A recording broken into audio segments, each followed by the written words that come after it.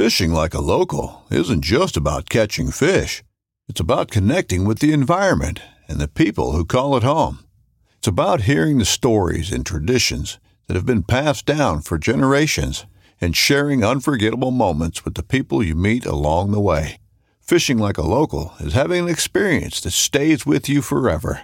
And with Fishing Booker, you can experience it too, no matter where you are. Discover your next adventure on Fishing Booker. This upcoming concert season will be all about the boots, and Tecovas is your stop for the best in Western style. Tecovas has seasonal and limited edition offerings this spring and summer, including men's and women's boots, apparel, hats, bags, and more. All Tecovas boots are made by hand in a time-honored tradition with timeless styles that are always on trend. And Tecovas has first wear comfort with little to no break-in period. It's hard to find this level of comfort paired with this level of style. Stop by your local Tecovas store, have a complimentary drink or two, that's WCB style, and shop new styles. The smell of fresh leather and friendly staff are at your service. Many stores even have leather custom branding to make your boots truly personalized. And with regular live music and events, there's no in-store experience like it. If you can't make it into a store, just visit tecovas.com. That's TECOVAS.com. They offer free shipping on all boots, as well as free returns and exchanges, and ship right to your door. Go to tecovas.com and find your new favorite pair of boots today.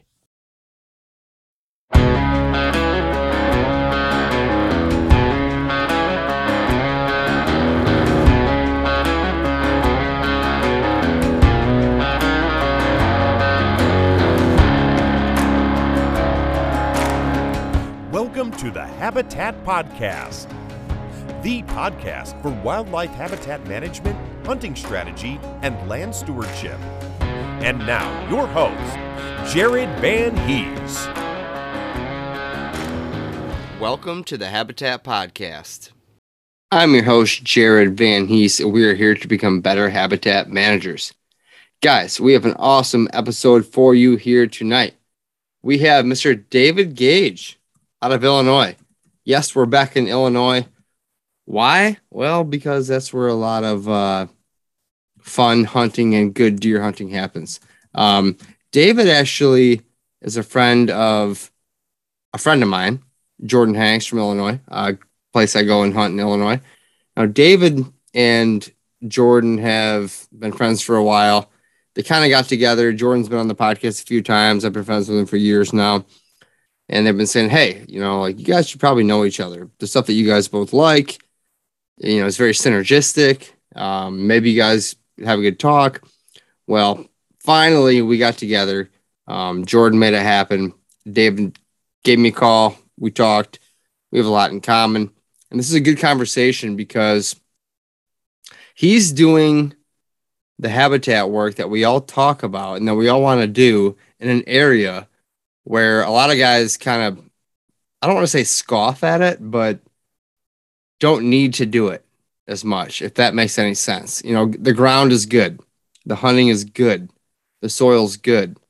The deer are huge. But they're also, high pressured as well. Not to like Michigan or PA style, but they're very pressured. So what David thought was, hey, if I can take some of these tactics and put them together and form a plan on an area where it's already pretty good, I should be great. And he's done just that. And I thought it was a very humble, skillful, intelligent conversation with David. I really enjoyed, the hour and a half or whatever we talked about here tonight. This is going to be a two-part episode, guys. The first half, we kind of talk about David's story. We talk about his hunting background and personal evolution, as a hunter, as a habitat manager, kind of how he got to where he's at. We talk about buying a few different farms, how he bought one, then another, and kind of how he piecemealed it together. They're not huge parcels, guys. This is very relatable to what we're doing, what I'm doing, what everybody else is doing.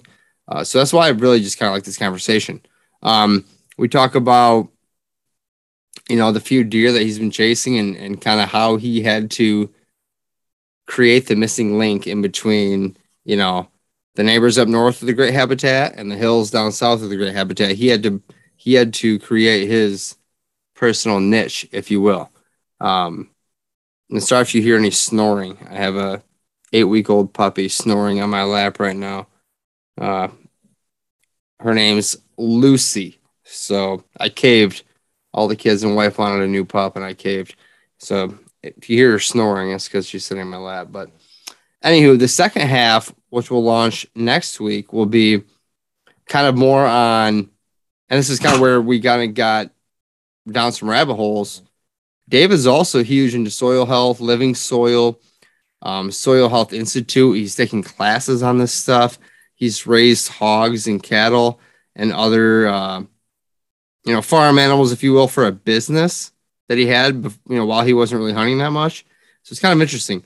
So we talk about, what makes sense with using your dollars, maximizing seed costs and tree costs and synthetic inputs, and then talking about how to use a slow release. Some of the stuff we talk about with Vitalize as well. So it's very synergistic. I said that again in this conversation. It was awesome.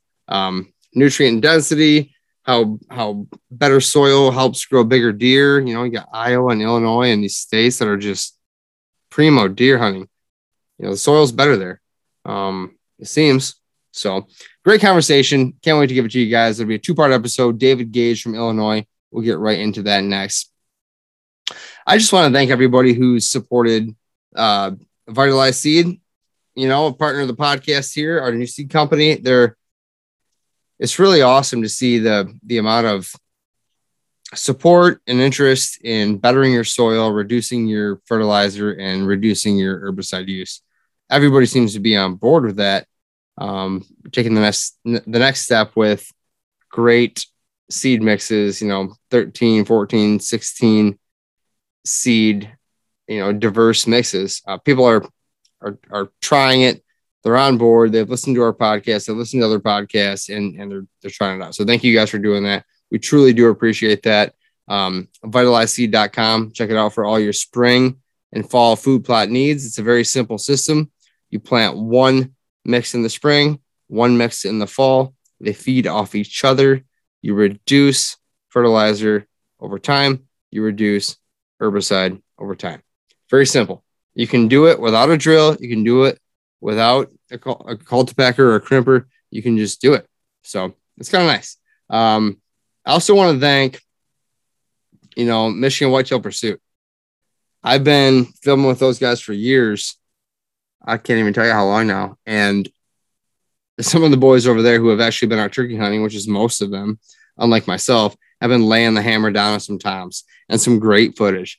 MichiganWhitetailPursuit.com. These guys are just like us. I tend to relate and partner and get with people who are just like me. I don't know why. I path the least resistance, I guess, and just more fun and comfortable for everybody. These guys are hammering. My buddy Ryan just put a video up through MWP. Great turkey hunt. Check it out, guys. It's worth doing. MichiganWhitetailPursuit.com. Michigan hunters, turkey hunting and deer hunting here in Michigan. It's awesome. Lastly, I'd like to thank Packer Max Cultipackers. I am running the heavy duty unit from Packer Max. We have a discount code with Packer Max if you want to buy any sort of cultipacker from Lincoln. All you have to call Lincoln and use the term HPC25. Give you $25 off any of his units. We also have the crimper unit over there.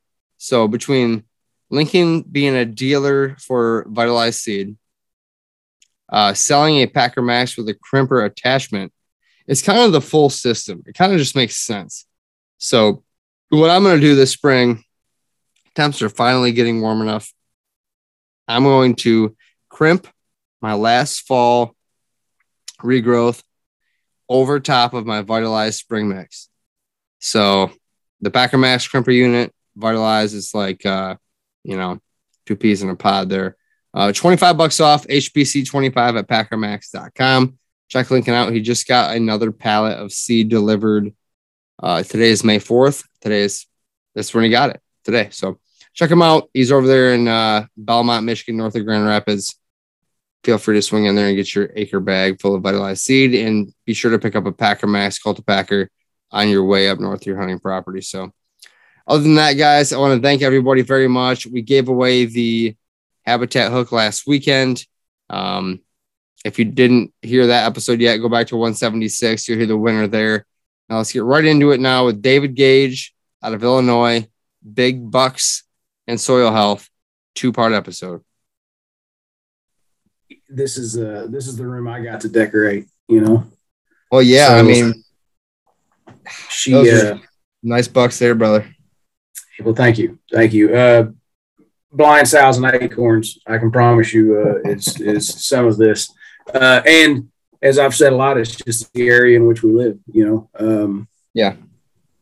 These deer are same county, but different townships. And truthfully, the one over my right shoulder, the neighbors told me was 3.5. So. Over here. Got it. Yeah. And what do you think? Do you think he is or was? I think I was 23 years old. I'd never killed a deer over 120 inches, and that deer had 23 scoreable points. I mean, I shot him. I shot him from the ground, and that was the beginning of my bow hunting career. Like I was a young man, and I was hunting next to some guys who were probably 15 to 20 year habitat managers, and they let the deer walk, and I didn't. So I've been that guy. Nice. Yeah. So I've been that guy. But you know, it's all about the guy in the field and what you see and what you want. And, you know, I, at that time of my life, and even today, I don't know that you pass something like that. Maybe. I mean, if I knew for sure, maybe. I don't know. That's a tall ask, and you know, I mean, we can say whatever we want sitting here looking at each other on the computer, but sure, you get in the field and things get a little, in the heat of the moment, things get a little bit different. So, yeah. So, you know, like I said before, that was my every 5-year wall. 20 didn't develop, and 21 was all right. You know, we're a $2 state, and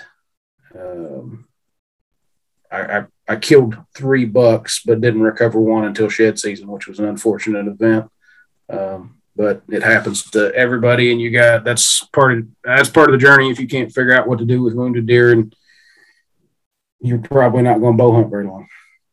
Exactly right. So you and I both had a heck of a 21 season. By the way, we should probably go ahead and introduce you here, David Gage. Okay. Go ahead and get it going. We're sitting here looking at his nice wall. The ones that made it in the office, I should say. Yeah. So, listen, I'm just John Q. Public, man. I'm probably, you know, I don't know your listener base, but I would venture to say that I'm just average working stiff like everybody else. There's not anything special about me. You know, we obviously know each other through mutual friend Jordan. Jordan and I met each other working on the railroad. And, you know, if I got a degree in anything, it's kicking boxcars and riding freight trains. And that's the story of my life. So, but throughout growing up, like, me and Dad didn't play a lot of pitch and catch. Me and Dad shot clay pigeons and sat in deer stands together. So this is something for me that was, you know, started at a young age. I've been a jack of all trades and masters of none through most of my life, but hunting has always been a pretty steady and constant thing. You know, when the fall rolled around, most everybody could tell you, you know, I was going to be absent in whatever we were doing in life, because I was going to be deer hunting or chasing a bird dog or whatever. So, you know, about like everybody, as far as the hunting goes, started shooting anything that had 4 legs and was brown with an old 870 Remington when I was about in the 5th or 6th grade, and got introduced through a boss of mine at about 15 into bow hunting. Had a PSC Youth Nova. I still remember the bow to this day. That was my first compound bow. Same bow. Yeah, and just he had an old Starfoam target out behind the shop where we worked, and I literally just he had a night light out there on a pole, and I would stand out there and just shoot over and over and over, and I was just fascinated with the bow and the arrow. When I was 16, went out and put up a deer stand on my great grandpa's farm, and ended up going out that October and killing a little bitty spiked buck and I was hooked. I mean, just I couldn't get. I still love gun hunting, but there was something about the amount of time you got starting in October to clear into January, and the challenge of it. I mean, there was a challenge. So I ran compounds hard for a good decade, probably. Maybe not even a decade. I'm 39 now, and when I was 26, 27, a really good friend of mine, a mentor of mine, introduced me into traditional bow hunting. And it was, I fell in love. I just couldn't get enough. The same guy that introduced me, I mean, we went into Canada bear hunting with him, and we've chased hogs with him. We've shot turkeys with him. And I was talking about last year, the buck that I shot was my number one target buck. He was 6 years old. We'll get into the habitat part of this, but I told you the other day that he was on a trail that I built with his nose against a grapevine that I hung. And just talk about not something I've got to experience a lot of, is just giving a deer a script and then him going, okay, that's my part. I'll walk up and let you shoot me. Low liver hit. Didn't get a pass through, and knew the deer was dead. And just a 6-year-old whitetail is unbelievably tough. And you could ask Jordan. I quit. I hung it up. I was done. I was going to take up golf, underwater basket weaving, something like I was sick. I knew this deer was dead, and I was just taking all my toys, and I was going home. This farm could be, whatever. We could turn it into a compound or something. But it was no longer a deer farm. I was done hunting. So that happened November the 1st. By November the 23rd, I'd tagged out. So it was a quick turnaround of crying the blues. So ended up. I put the longbow away. I think most would agree that whatever you take a field, you need to be confident in. And I had lost a bunch of confidence. And it wasn't about my shooting ability. It was I just lost confidence, and I needed to try something different. So I had an old Matthews FX hanging in the closet. Like, this is a 20-year-old Matthews, and rigged up some arrows, shot in the yard half of an afternoon, and went out and ended up tagging two great deer. And it also kind of reinstilled a little bit of love that I had for compounds. Like, everybody seems to want to pick a camp and then get in that camp and then point fingers at every other camp. I'm a trad man, I'm a crossbow man, I'm a rifle man, whatever. I'm too, I like diversity too much to maybe stay in one camp. I do love traditional bow hunting. I think my heart is probably won't ever leave there. And I've got a goal for myself. I'd like, you can't get in the trad world and not know about Gene and Barry Wenzel. So knowing what those guys have accomplished and other people like them, Mike Minton and some guys, and even my mentor here in Hamilton, here where I live, big bucks can fall to single strings. And that's a goal for me. But that's a personal goal with a weapon. I've also got goals for my farm. I've got goals for my food plots.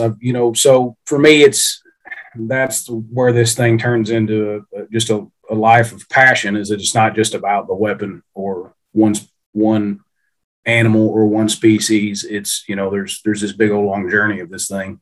And so, that's the hunting side of where I am.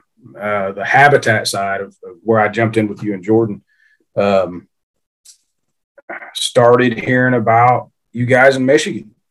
It's tough. What do you do you guys got, like 500,000 bow hunters? Some crazy number.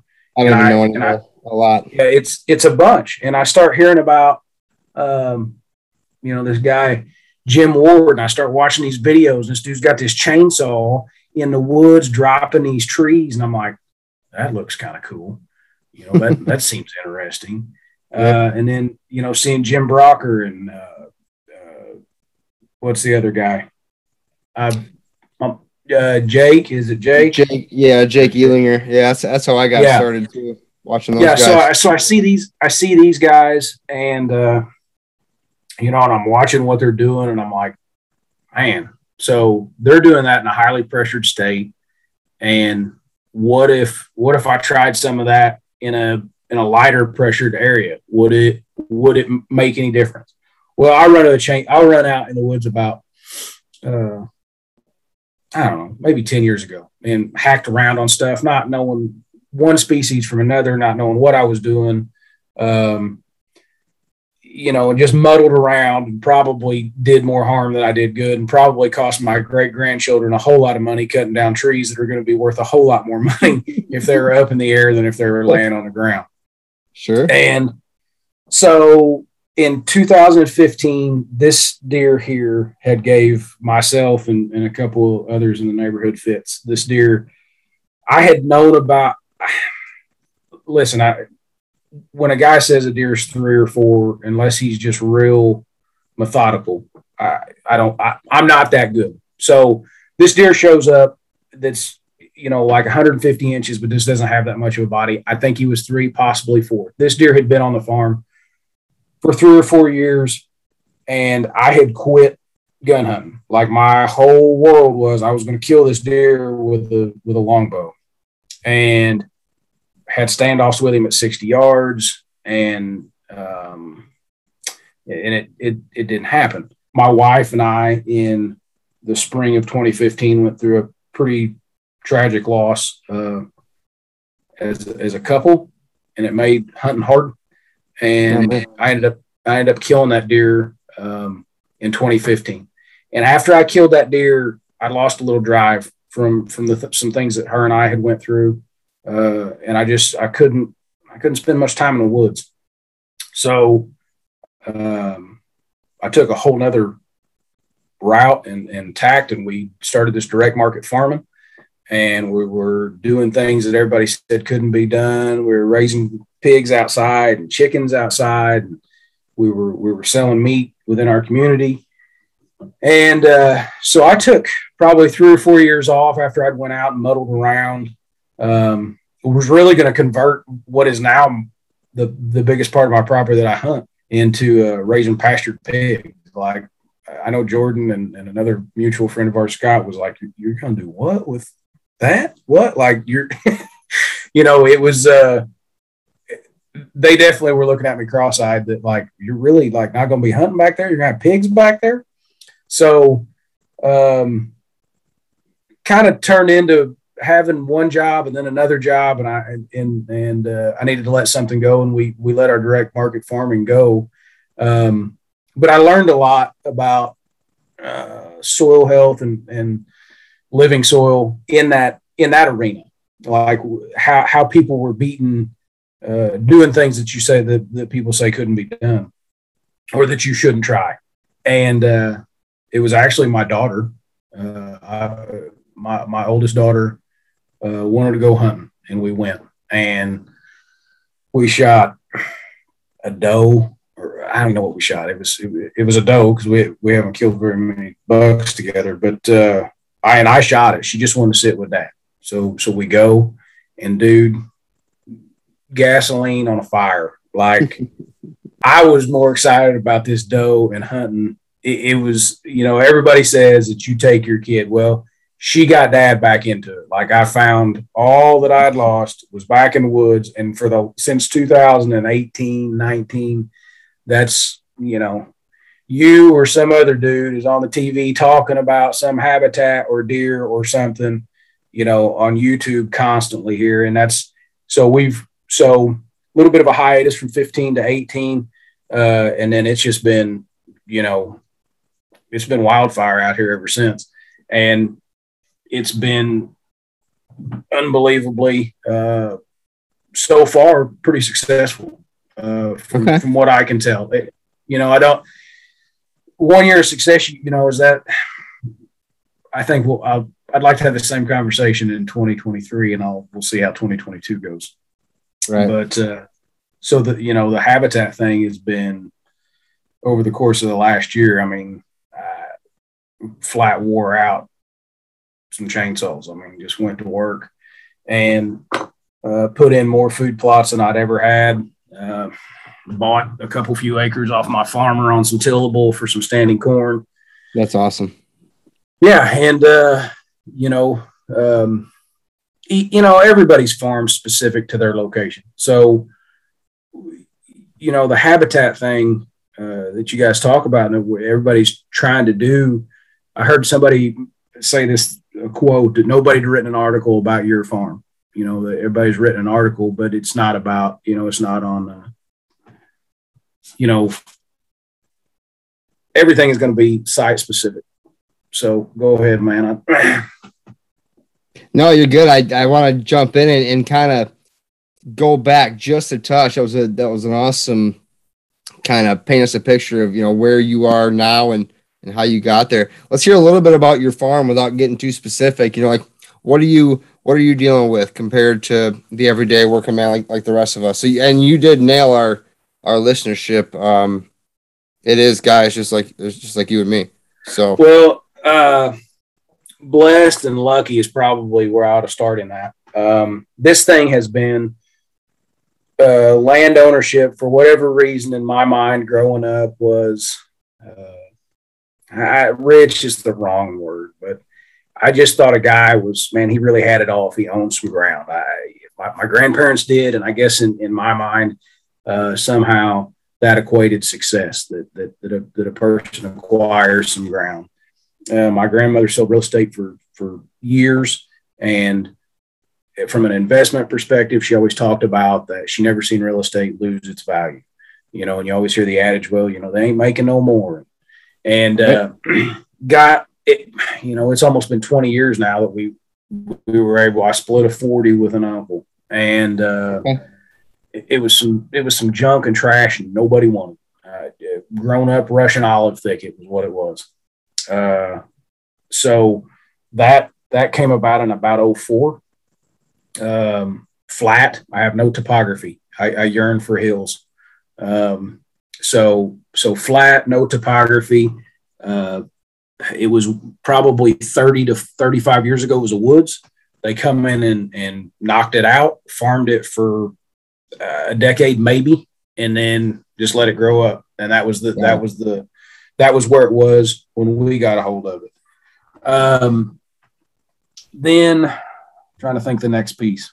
So that was 2004. The next piece, a friend of mine, we bought together that didn't adjoin, but it cornered. So we had a corner that cornered up, was 22 acres. That was in 2009. And immediately by 10, we had it completely enrolled in the CP22 program. It was I think we planted 6,500 oaks. So it's, so that was 2009. So we're looking, that piece is all 10-year regenerational tree program. Awesome. It's habitat thick. I mean, nature's doing what nature does there. Like we don't have to do anything there. And that was probably our first food plots in on that piece. And then, so my wife and I bought the place that we're in now, which is, I don't live directly on my farm, but I'm a 40 off of it. So everything that I walk to hunt everywhere, ride a bicycle. Like close enough. Again, blessed and lucky, So we bought our home, and when we did, we bought an additional 11 acres off of the woman. She owned the 40 that adjoined us.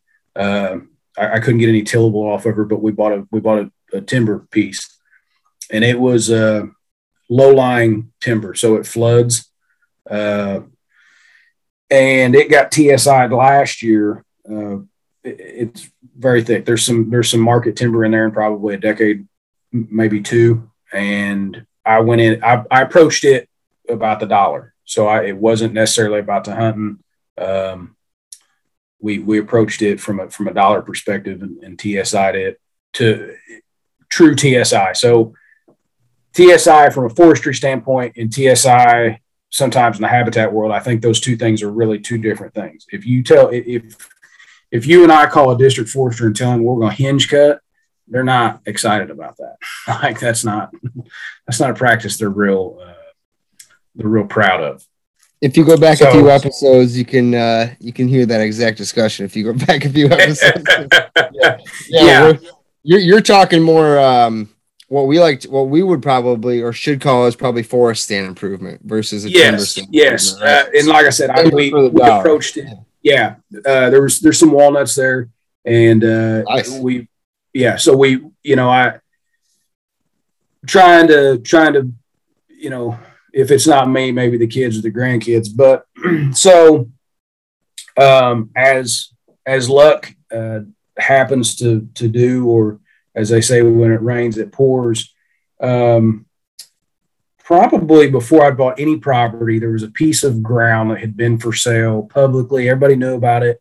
And being young and ignorant and interested in motorcycles and not making the best decisions in my 20s, I let somebody else buy this piece of ground that had joined my dad's family farm. And I killed my first deer out of this woods. Like at that time in my life, I don't know what I was thinking not buying this. So this guy buys it, and I end up just telling him one day, I said, hey, if you ever want to sell it, don't call anybody, please call me. And he does. And I immediately commit. I had mentioned this to my wife in passing, but I really, let's just say we hadn't had that marital talk about buying this. Don't commit before you talk to your wife. That was a rough couple of days. I don't think she was very proud. So it was a 13-acre parcel. It was 100% upland woods. It wasn't anything like anything I'd ever had. But it was a lot of hickory. Again, had been logged 30 years ago, roughly. And then they cherry picked it. So they took all the white oaks and whatever oak was there. And then this thing come back just chock full of shagbark, pignut, and a few other hickory trees. So this thing was, you could stand at one end and look out the other end. You can't do that anymore.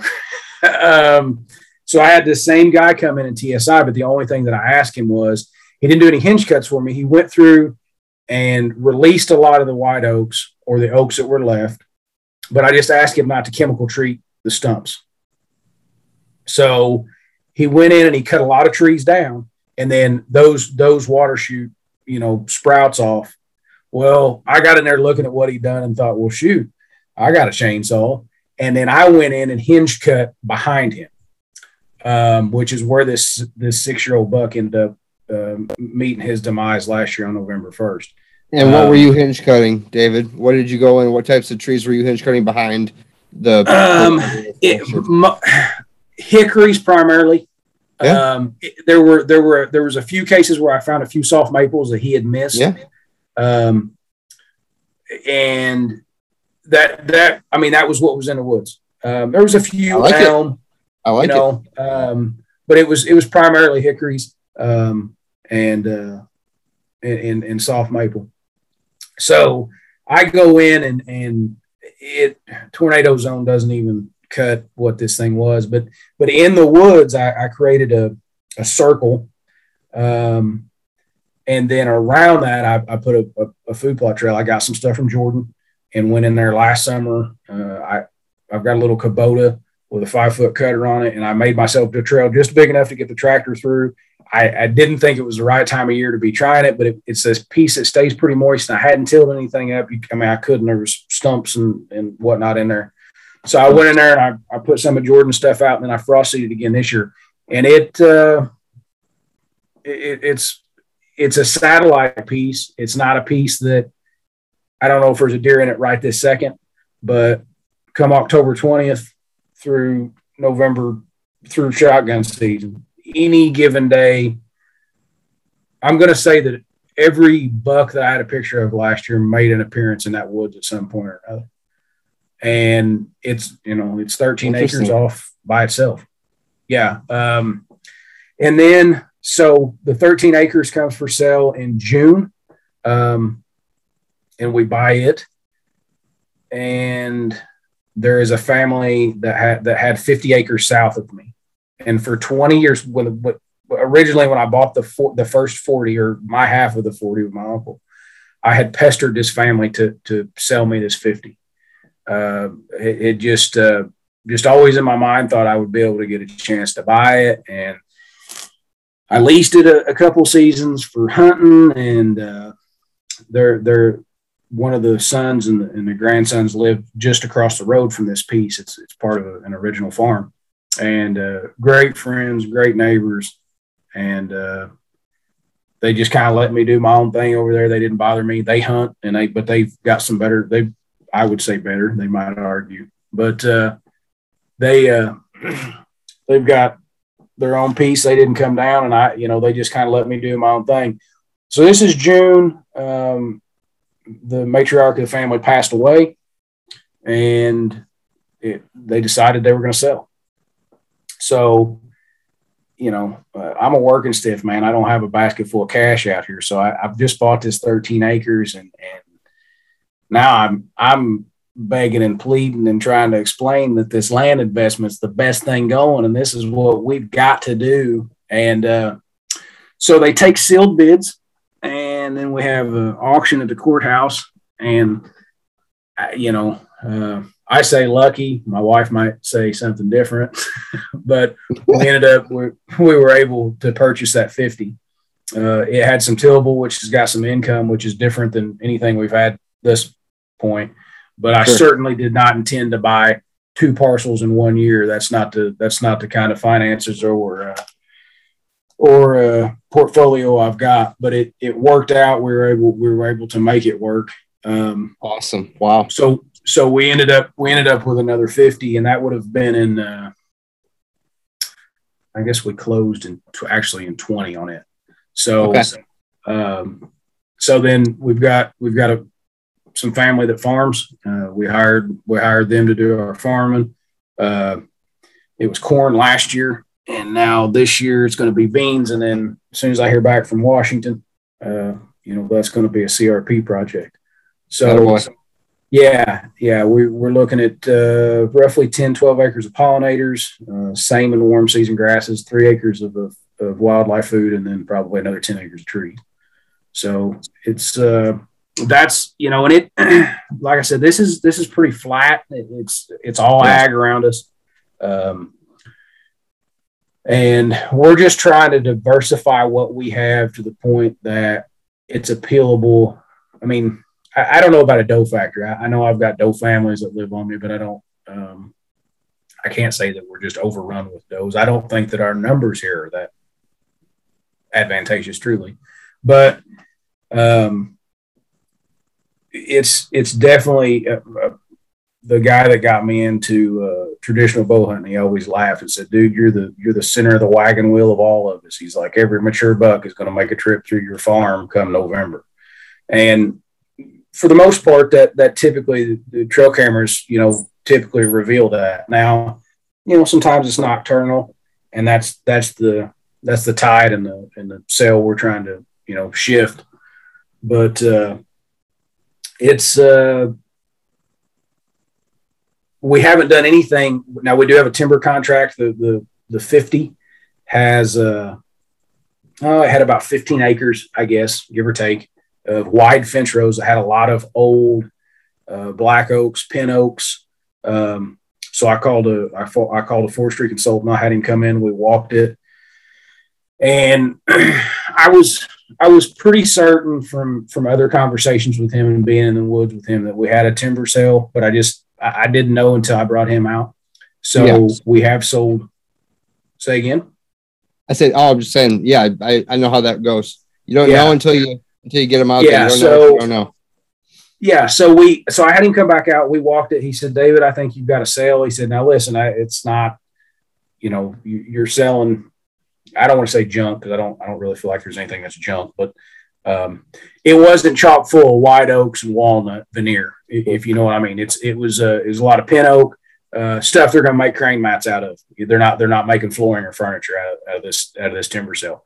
But if I can get somebody else to run my saw and pay me money to do it, shoot, I'm gonna be all about that. So we've got a they're going to come in and cut, I think, 62 logs out of this, which is going to put a lot of sunshine in these wide fence rows that are already natural travel corridors where I've already got some doe bedding.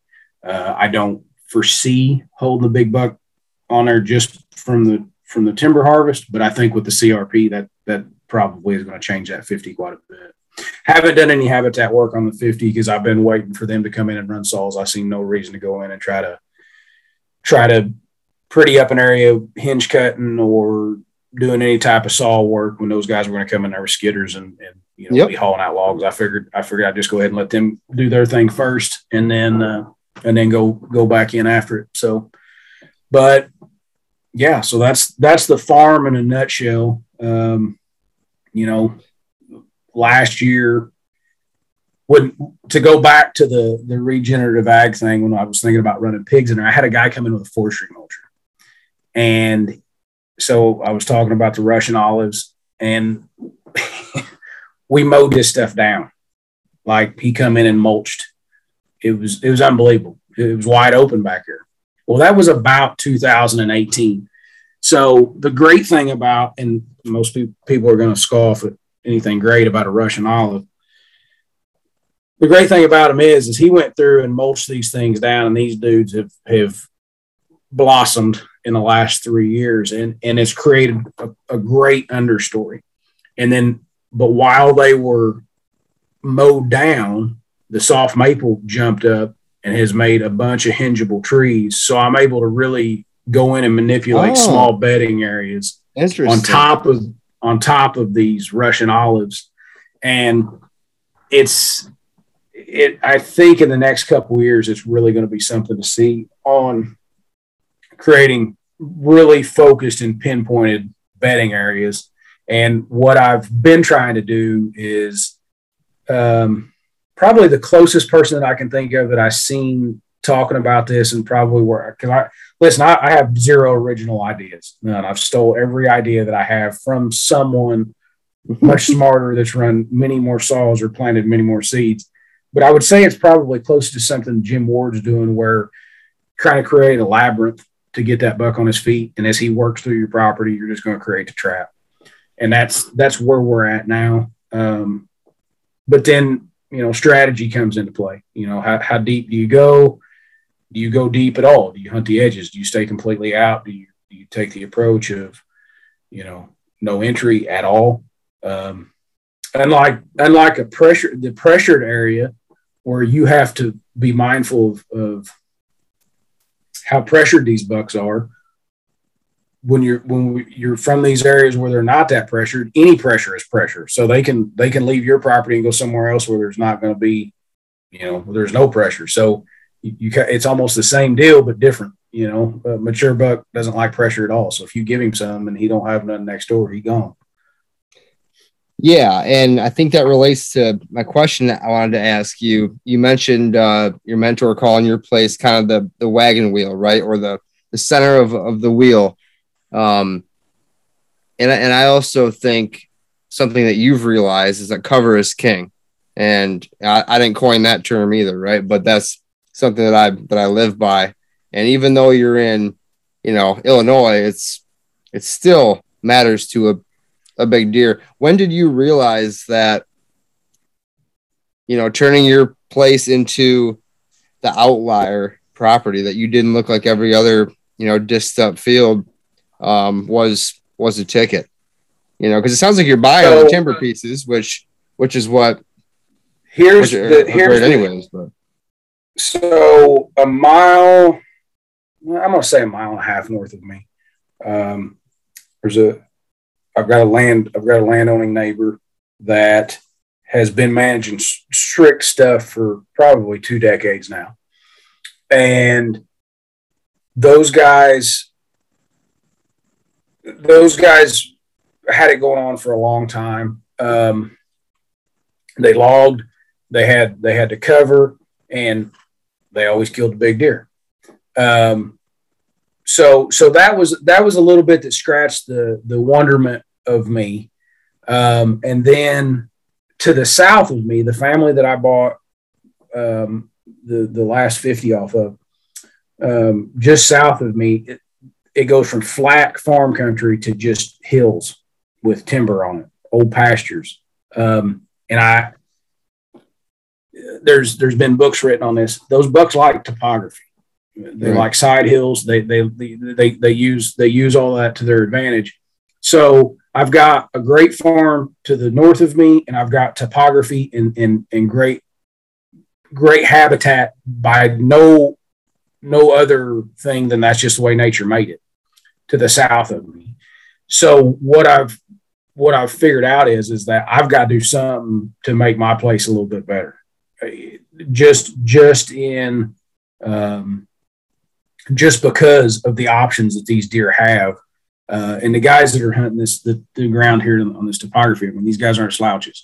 So those guys are hunting that area properly and right. And, that's just 3. They got walls of those things. And the reason they do is the way that they hunt the area that they have to hunt. So what I need is for their bucks to make them to feel comfortable enough to utilize my property. And so it was really kind of mimicking and feeling like I was playing second fiddle in an area. Like I said, this is my wall of every 5 years. Well, I want to do it every year. Now, I'm not saying they've got to be this every year, but I want, if nothing else, put me in the game, coach. I just want a shot, right? I just want that one opportunity. If I take it, I take it. If I don't, I don't. If I let the dude walk, it is what it is. But I just want that one time in the season to look up and go, yep, this is what all that fuel through that saw was about. This is, this is that. I just want that one opportunity. And so to get back to your question, at what point, I don't know that there was a specific point as much as kind of a progression of seeing how important it was. The far deer over here, this deer right here, I killed at my mother and father-in-law's, and that deer probably taught me more. And I only seen him 3 times, but that deer taught me more about mature bucks, cover, and comfort than any other deer I've ever hunted. And I killed him in mid-October, which should have been the lull. And he was living literally 100 yards out their back door. But it was thick, and it wasn't anywhere you could get to him before he couldn't see or smell or hear you. And then, the way he come out and the way he left his bed, and it was just an awesome experience. And after that, like, that deer changed me. That was the first mature buck that I knew was 6+ years old. I wanted more of that, watching a deer stand 60 yards in the brush and all he moves is his ears while he watches does walk out ahead of him. So he knows what trail to take or what trail not to take. I was like, oh, just sign me up. I need more of that in my life. That's so awesome. Yeah. So it was, and then ended up being able to kill the deer was, but it was, I'm not kidding you. We weren't, from where that deer died, where he was bedding and where that deer ended up dying. I bet you was less than 100 yards out their back door. I mean, it was just hard to believe that a friend of mine told me to hunt there. And I was like, dude, they're on a state highway, 60-mile-an-hour traffic. And I told my buddy, he's a big coon hunter. He's like, Davey, I've seen some good deer in there. I'm like, yeah, but that's their backyard, man. Like, there ain't nothing there. He's like, hang a stand, hunt it. And I'm like, all right. So I do. And the first night that dude slips out, and I'm like, holy cow. I was blown away. And then luckily I had great access. I was actually using the highway as cover. I would walk down the highway, where she's used to traffic and things moving, and slipped around him. So, attaboy. But that was as far as deer, I don't know about a moment, but that was the animal that probably changed the tide of how important cover is and what cover really is. I think that, that's a hell of a deer. How wide is that deer? 26-ish, maybe a little more. I'd have to put a tape back on it. Yeah, he's wide, man. No, I can see it from here. It's kind of it's not the head-on angle, so I can't see exactly, but yeah, wide and main beams. I mean, if I was just building a rack like that, that's the rack I'd build. I mean, my dad always says, it's the prettiest deer I've ever seen. So yeah. So the cover thing. What I don't have is grass, and I don't have a lot of cedar or conifer. And as I do some more hinge cuts and this, that, and the other, I've now moved into, not only do I want cover, but I want diversified cover. I want to offer something throughout the entire year, for whether it be for fawning or whether it be for security cover for a buck. That's been my focus as far as cover it's going to be my focus for cover from here on out. Okay, so kind of shifting gears here. Now, our mutual friend is my good buddy Jordan. We had Jordan on Habitat Podcast episode 39 and episode 62 for those who want to hear about him. He was telling me some interesting things which caught my attention a while back. He was saying you're really into the, soil health and the farming with your animals and raising more of a quality product, whether it's food plot or your meat, just maximizing the nutrition or the nutritious side of things.